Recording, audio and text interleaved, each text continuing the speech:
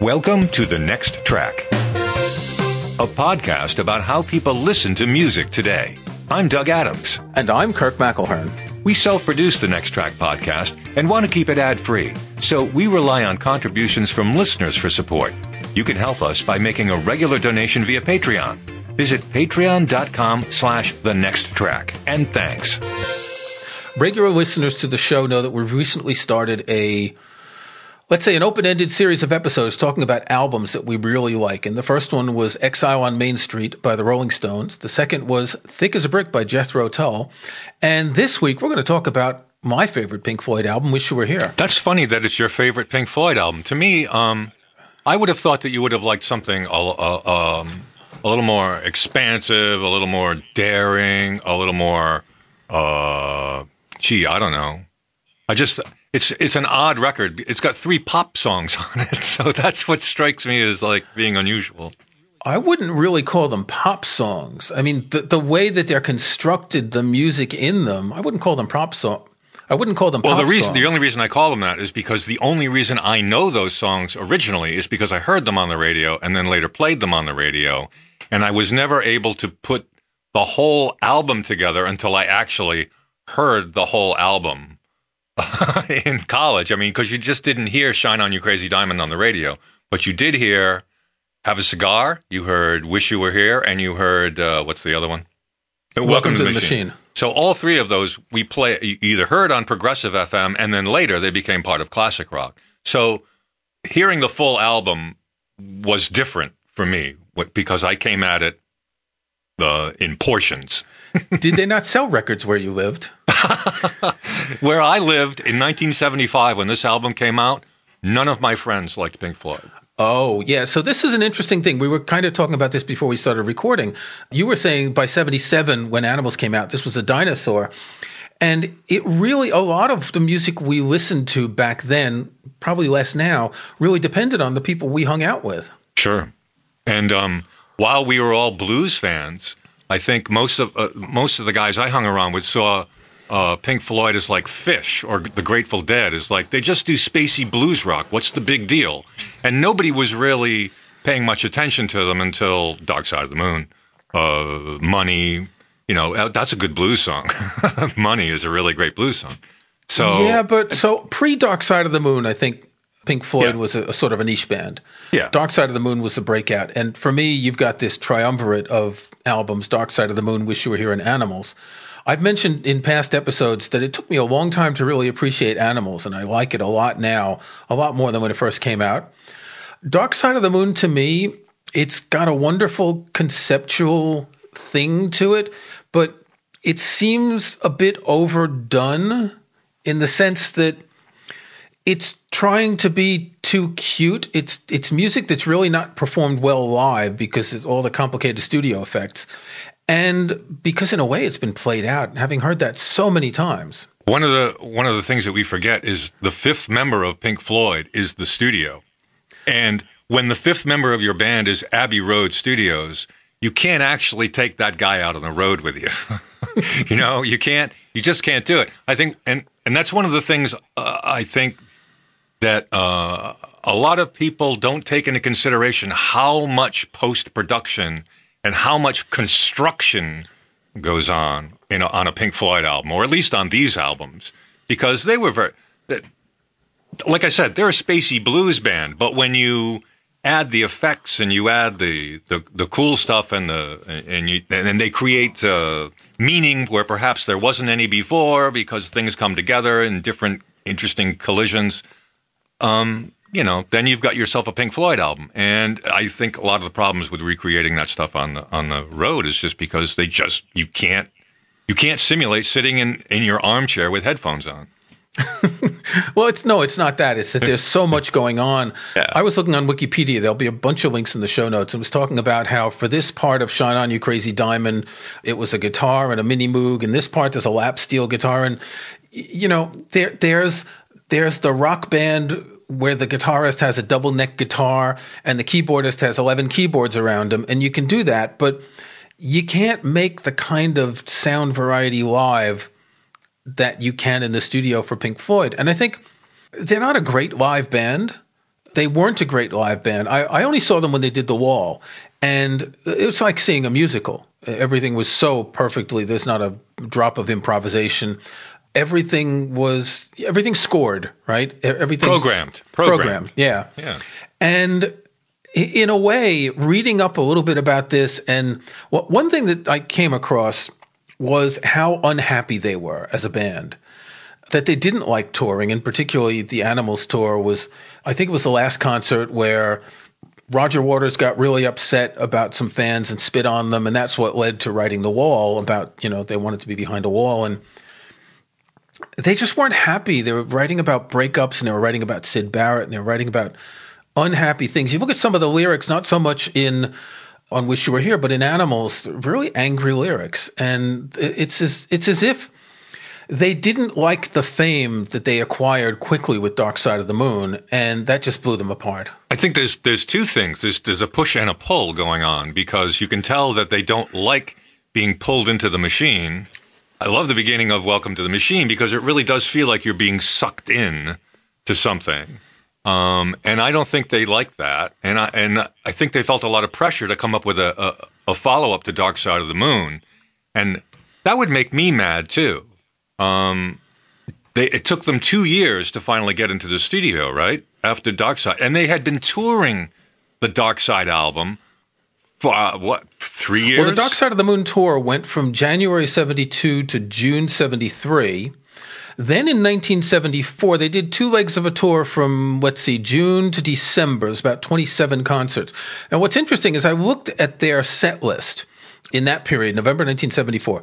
There is a live recording of Shine On You Crazy Diamond. I'll link to it in the show notes from Apple Music, that they released digitally sometime early this year, a few months ago. It was previously on one of those big box sets, those collector's box sets.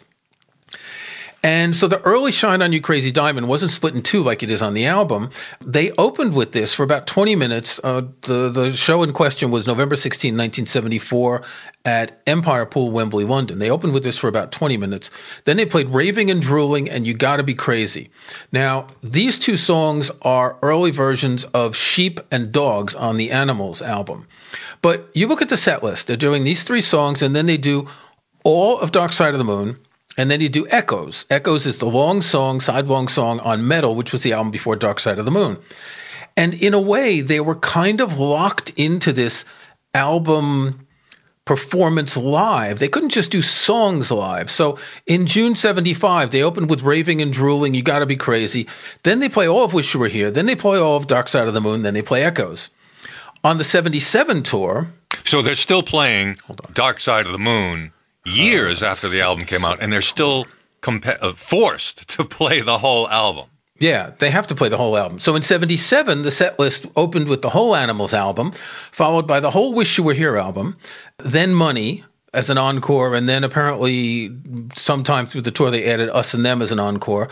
Then occasionally they did some other encores like Careful With That Axe, Eugene, etc. So they were locked into this full album performance because they limited themselves to making these albums that could only be appreciated as full albums. And in a way, that's not rock and roll. That's really why I think they have these 3 radio-friendly songs on Wish You Were Here. I mean, they really are jaunty compared to like some of the stuff on Dark Side of the Moon. You know what? I definitely wanted to mention this. Whenever I want to do some research on an older album, I always go back to the Rolling Stone review. And Rolling Stone wrote a scathing review of this record. First of all, Rolling Stone does not think that the musicians in Pink Floyd are very talented to begin with. And they couldn't diss the album without also suggesting that David Gilmour is a mediocre guitar player, et cetera, et cetera, et cetera. I don't know anybody who said, I want to grow up and play keyboards like Richard Wright. I mean, I'll grant you, he's not exactly the most creative guy, but I mean, in the studio, Richard Wright's a good keyboard player to have around. He knows how to voice chords. Let's keep him in the band. But I was really surprised that Rolling Stone just totally decimated this record. And I'm beginning to wonder if that was also, because we used to read Rolling Stone religiously, and I'm wondering if that reviews like that kind of soured me on Pink Floyd. Although I know I was listening to them shortly after that review came out, shortly after the album came out. Yes, but of course it's gone on to sell more than 20 million copies, and it's one of the top-selling albums of all times. The initial reviews they're interesting because they do reflect the climate, and particularly in rock and roll back then, maybe less today, there were at publications were fans of certain bands and they didn't like certain other bands. You know, they maybe, if they liked the Grateful Dead, they didn't like Kiss. If they liked Kiss, they didn't like the Grateful Dead, that sort of thing. Yeah, that is true. I mean, like I said, we followed whatever Rolling Stone leaned into in order for us to seem like we knew what we were talking about. Then, of course, we would toe the line for Rolling Stone. Reading that review now, it really seems like they were just resentful about something. I can't imagine what it was, but I mean, maybe it's because these uppity British blues boys think that they're, kings of progressive rock when they're really just mediocre musicians who have great control of the studio and that sort of thing. I don't know. I like Pink Floyd. Well, what I find, and so we've done a few episodes about progressive rock. I'll put a couple of links in the show notes.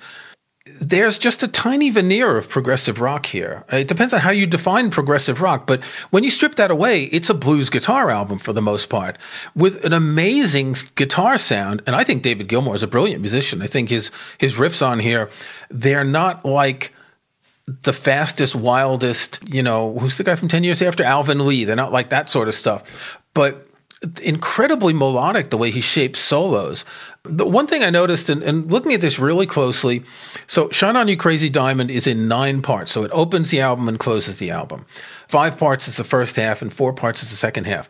How many minutes of singing do you think there is out of the 26 minutes? Oh, dear. Through the whole thing, 5 minutes. There's about 4 minutes. Oh, wow. Just under 4 minutes. I mean, there's very few lyrics. So it's essentially, if you look back at Echoes, which was mostly instrumental, were there even lyrics in there? I'm not sure. It's a mostly instrumental piece of music.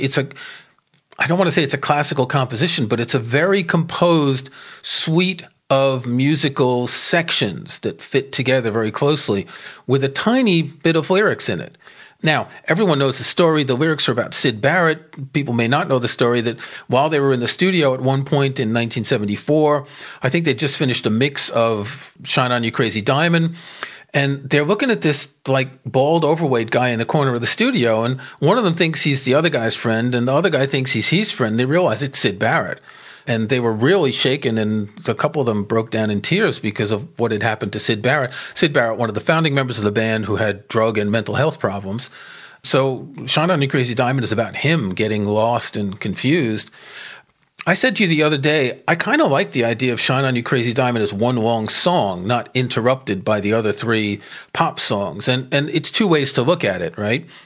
It does work as a long song, but it's kind of interesting the way it bookends the album with 2 very long, half-side tracks bookending the 3 other tracks.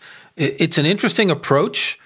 You could go either way, I think. But didn't I read that Gilmour didn't want to include the second part on this album, or was it? I'm not really sure. No, Gilmour wanted it to be a single track, and the 3 other members wanted it to be cut in half. I see. Okay. Yeah. That's interesting. Now, if you think about it, at 12 and 13 minutes each, roughly, you could get FM radio airplay for one half of it. Maybe so. A whole side is a little bit riskier, but I don't think they cared about airplay that much. No. Dark Side of the Moon was still selling like crazy, so I'm assuming that the guy handing out cigars, they wanted another, 6 million seller. So I don't. Maybe that's why they just went in a different direction to split things up, not to make it less concept-y and more of like a regular album to kind of get away from the Dark Side of the Moon feel of a continuous thing. Dark Side of the Moon had 2 singles, unlike Thick as a Brick, where it only just had the one opening section. The first one was Money with Any Color You Like on the B-side. The second was Us and Them with Time on the B-side. Now, it's only 2 singles from one of the most popular albums ever. So again, this highlights the fact that they really were an album band. They weren't a singles band. They didn't try to be a singles band. Now, they did release Have a Cigar backed with Welcome to the Machine, or in Italy and France, backed with part one of Shine On You Crazy Diamond, which is kind of weird. I'm surprised that the song Wish You Were Here was never released as a single, because if anything, it's totally different from the rest of the album. It's acoustic guitar. Oh, and for goodness sake, it's a very popular song over here now. When I did a morning show, one of the few Pink Floyd songs that was day parted for the morning was Wish You Were Here. I've actually heard it played at funerals. Fair point. Yeah, that could sort work. of thing. I'll have to think about that. Seriously. My wife can't even listen to it anymore because she heard it played at a family funeral. Yeah. It's one of those songs that she just tears up when she hears it. So it's a weird song. See, I don't think of it as a funeral song. I think of it as he's talking to Syd Barrett. I wish you were here, but he's not. He's out in cosmic land. But if you think of it as like, being removed from somebody, then it does have a funereal sort of feel to it. The concept on this album is, the concept of Syd Barrett, but there's also this anger at the record business, which part of it is Welcome to the Machine and part of it is Have a Cigar. It's kind of, they were just angry, weren't they? The interesting thing about Have a Cigar, it's not sung by anybody in Pink Floyd. Is that the one? No, Roy Harper sings it. And in the Rolling Stone review, they said some unknown British folk singer does the vocals. And I just thought that was kind of weird that they picked someone else to sing it because they weren't happy with the way they were singing it. Yet for years, I always thought that was Roger Waters. And I only found out like 10 years ago that it was not. And that high register voice is how Roger Waters often sings. And even the cracking that he does, there's everybody else is just gree. That's like The Wall. I mean, it sounds like the way Roger Waters sings in The Wall. So I can't understand why they did that unless it was just, I don't know, they wanted somebody else to be them. They wanted, I don't know. Don't understand it. But they were arguing about whether that neither one of them could sing it the way they wanted it to. Yeah, Wikipedia says that Roger Waters struggled to record the vocals for Have a Cigar. His problem stemmed in part from the stresses placed upon his voice while recording the lead vocals of Shine On You Crazy Diamond. Gilmour was asked to sing in his place, but declined, and eventually colleague and friend Roy Harper was asked to stand in. He was recording his own album in another of Abbey Road studios. David Gilmour performed some guitar licks for him, it says, and Waters later regretted the decision, believing he should have performed the song. So, you make a decision, you got to go with what you make a decision. I guess. I don't know what the big deal is, really. It's not even a song where the singing is important. It's a rock song. It's just... Yeah, but see, that's the thing. It's a lot more important than what we think as listeners, because this is particularly Have a Cigar is the whole, music industry. We're famous and rich, and they're trying to, make us up to be bigger than we are, but then what's going to happen next? And it's their bleep you to the record industry while they're selling millions of records. Again, I find it, if you look at the trilogy of Dark Side, Wish You Were Here, and Animals, this sits in that middle spot of the most accomplished of the three albums. The first one is 2 studio. Animals is a bit rough around the edges, and you kind disjointed. I would say disjointed too. Yeah, you kind of don't know where it's going until you realize, this is Roger Waters about to do The Wall for the next 40 years. and Wish You Were Here, it has that youthful energy with a bit of anger, and I just think the guitar sound is so lovely throughout. The sound, the piercing guitar, the plaintive long notes and all that. Now we have to get to the Syd Barrett theme. We were talking about this last week. Can you play that on a keyboard and drop it in? So that's it. And we sat around trying to figure out where is this chord from? Now I personally think it's a John Lee Hooker. It's like if you think of Parachute Woman, bum bum bum bum bum bum bum bum bum, that bum bum bum bum, right? So you got that.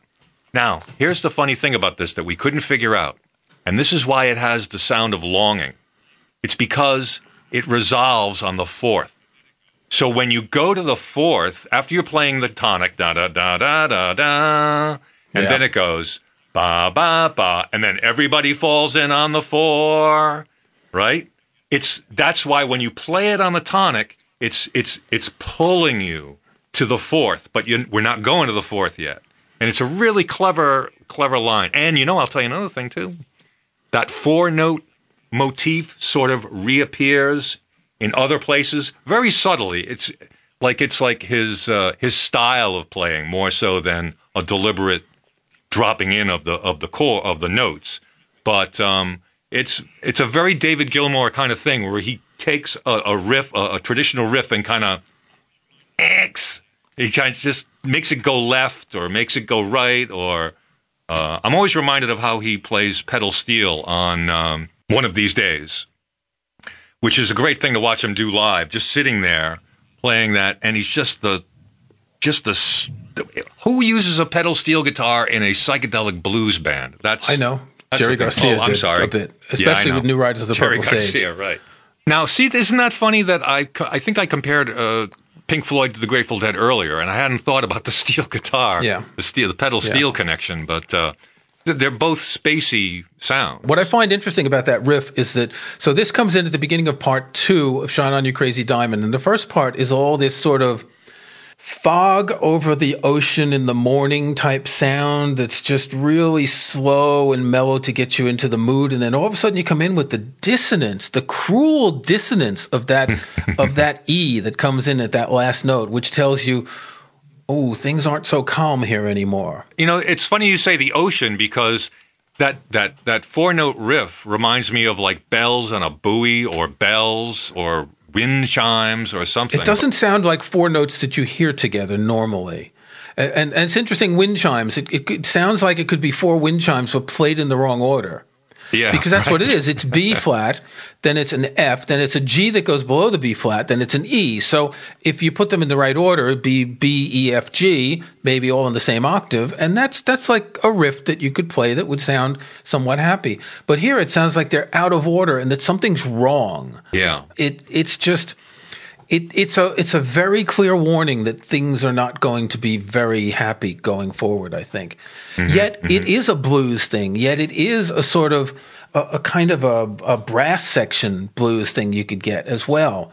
It's sounds that don't usually come on the guitar like that in that sort of context. Yeah, the bell and the brass thing, I'm going to have to think some more about that after this. Now I'm going to have to listen to the record again. I just listened to it just before we started recording. I'm going to have to listen to it. Yeah, I listened to it this morning too. Yeah. And then I listened to some of this live stuff. So I'll put links in the show notes, particularly the 1974 show, so you can hear the early version of Shine On You Crazy Diamond. So there'll be a link to that on Apple Music where it's good quality. On YouTube, there's an audience recording of the concert. So you can listen to that, then Raving and Drooling, and then You Gotta Be Crazy. And what's really interesting, so there's the anger. There's the anger, raving and drooling, you gotta be crazy. I mean, these are really clear, angry songs. The lyrics are different from what they were on Animals in 77. But if you can picture the music now in your mind, it's angry music. It's just on the album itself, it's toned down a lot. There's acoustic guitar opening one of those songs. I think Sheep opens with the acoustic guitar, whereas here, it's all electric. It's funny, we were talking just before about how they dropped doing Dark Side of the Moon in 77 because it was somewhat of a dinosaur, and plus they needed to make room for later records. But the punks came along and they were angry too, but they didn't seem to grab onto Pink Floyd or any other angry rock music. I mean, the punks would have dissed Pink Floyd. Well, I'm sure they did, but the punks only knew how to play 3 chords. Yeah, well, so did Pink Floyd. I mean, really.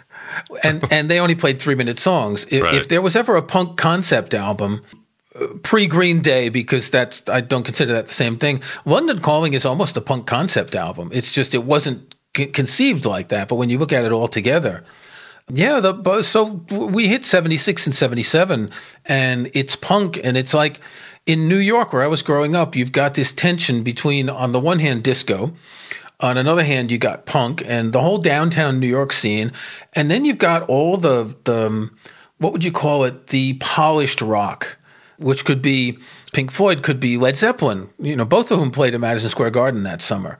You've got that tension, and they were still selling out Madison Square Garden because you've got a certain inertia in musical tastes, and it's not like punk arrives and no one listens to Pink Floyd anymore. I was unable to get tickets for that. This is back in the day when you'd have to send in something for a lottery to get tickets. One of my friends, however, who was actually a guest on the show, did get to go to the concert, but was ejected because he threw a frisbee at the pig that was flying over. Living the rock and roll lifestyle. It doesn't always pay off. But imagine missing that. I mean, seriously. I would have wanted to see Animals, particularly because they were doing Wish You Were Here and Animals. And I saw The Wall, and as I said earlier, it's like a musical. It's a stage show. It's, it was brilliant, but it didn't have that feeling that you get. Just one last thing. You said the fifth member of Pink Floyd's a studio, and the sixth and seventh members are Snowy White on guitar and Dick Parry on saxophone. And in particular, when you listen to Shine On You Crazy Diamond live without the saxophone in 74, it really misses a lot. I think the saxophone adds an interesting color that allows that song to be as long as it is, particularly in the second part. Yeah, the sax is great. And the other thing, too, is when they do this stuff live, even now, they have a lot of ringers. They have they have a couple of extra guitar players in the back. They have another keyboard player, things like that going on. So when they do mount these things, there is more than just the 4 or 5 central players. There's a lot going on. Okay, next tracks? Yes. All right, well, my pick this week is totally the opposite of Pink Floyd. Last night, my partner and I were sitting around, bottle of wine, put some music on in the living room, and I go through Apple Music, and I say, you know what? I'm going to listen to this. Igor Levit recorded the late Beethoven piano sonatas. This was released in 2013. He was in his mid-20s, extremely young to record that. And so this is sonatas 28, 29, 30, 31, and 32. Arguably, Beethoven in this period, he was from one extreme to another. The 29th sonatas, the Hammerklavier, with this final fugue, which is just, it's like punk piano sonata. And the 32nd sonata, the transcendence of that final sonata makes you wonder, where would he have gone had he lived a little bit long? He would have changed music drastically the way he was playing. I think for someone in his mid-20s to have recorded these so well, Igor Levit is really quite an extraordinary musician. Now, he's also recorded Bach. He's recorded Beethoven's Diabelli Variations, Rzewski's The People United Will Not Be Divided, a number of other things.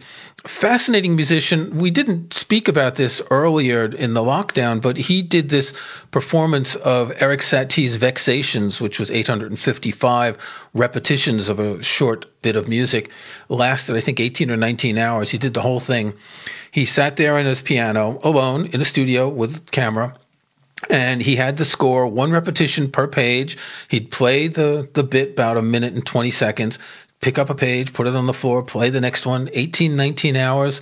He did take a couple of bathroom breaks, probably, some sustenance breaks as well. But he also did this extraordinary series of house concerts of all sorts of music that he would just stream live on Twitter. I'm going to link to the Wikipedia page about Igor Levit, which has a list of all the concerts he did. Fascinating musician. He's still quite young. He was born in 1987, so that makes him, 33? This guy has quite a career ahead of him. Anyway, listen to his early recording of Beethoven's late piano sonatas. Doug, what have you got? I have got the second album by British blues band Savoy Brown. It's called Getting to the Point. Came out in July of 1968. This is a period when a lot of British blues bands are starting to record a lot. Like you've got Fleetwood Mac and you've got Spooky Tooth and John Mayall and all those people are starting to get a lot of record contracts. And Savoy Brown was founded by a guy named Kim Simmons, who is, I think, one of the great British blues guitarists, right up there with Peter Green and Eric Clapton and those types. Savoy Brown, their second album, I guess it's where they really came together on a great blues sound. They not only did a couple of covers, but they actually did some of their own sort of blues songs. One of the songs they cover on this album is Willie Dixon's You Need Love, which it is said that Jimmy Page heard and decided to record as Whole Lotta Love with Led Zeppelin. So there's some fame there. But the thing I like about this record and about any band's early blues stuff, or any blues band's early stuff, is that it's very pure. And Kim Simmons has a great guitar sound. He reminds me of T-Bone Walker except when he plays slide. When he plays slide, he's got this great rocking, not swampy slide style. But anyway, he had it back then. He's had it for years. I think I read the other day he's put out like 50 records, either as Kim Simmons or Savoy Brown. When you go back to this second album, though, it's just so pure. And they really only put out about 4 albums with this configuration. Personnel came and went really quickly. And in fact, there was a wholesale split in the band in 1970 when Lonesome Dave Peverett, the second guitar player in the band, took everybody in the band and started Foghat. So that left Kim Simmons with having to start again. And that's actually when he started to get more commercial. When Foghat decided that they could do commercial blues, that's when Kim Simmons and Savoy Brown did. So that's when you had albums like Hellbound Train and their relatively minor hit, Tell Mama. But it's the early stuff that I like, as usual. And this is a great British blues record. Getting to the Point by Savoy Brown is my next track. This was episode number 204 of The Next Track. Thanks for listening. You can start or join a conversation in the comments section of this episode's show page at our website. You'll also find links to some of the things we talked about in the show notes for this episode. Just visit thenexttrack.com. You can follow us on Twitter at NextTrackCast. And don't forget you can support The Next Track by making regular donations via Patreon. We're ad-free and self-sustaining, so your support is what keeps us going. Visit patreon.com/thenexttrack. I'm Doug Adams, and for Kirk McElhearn, thanks again. We'll talk to you next time.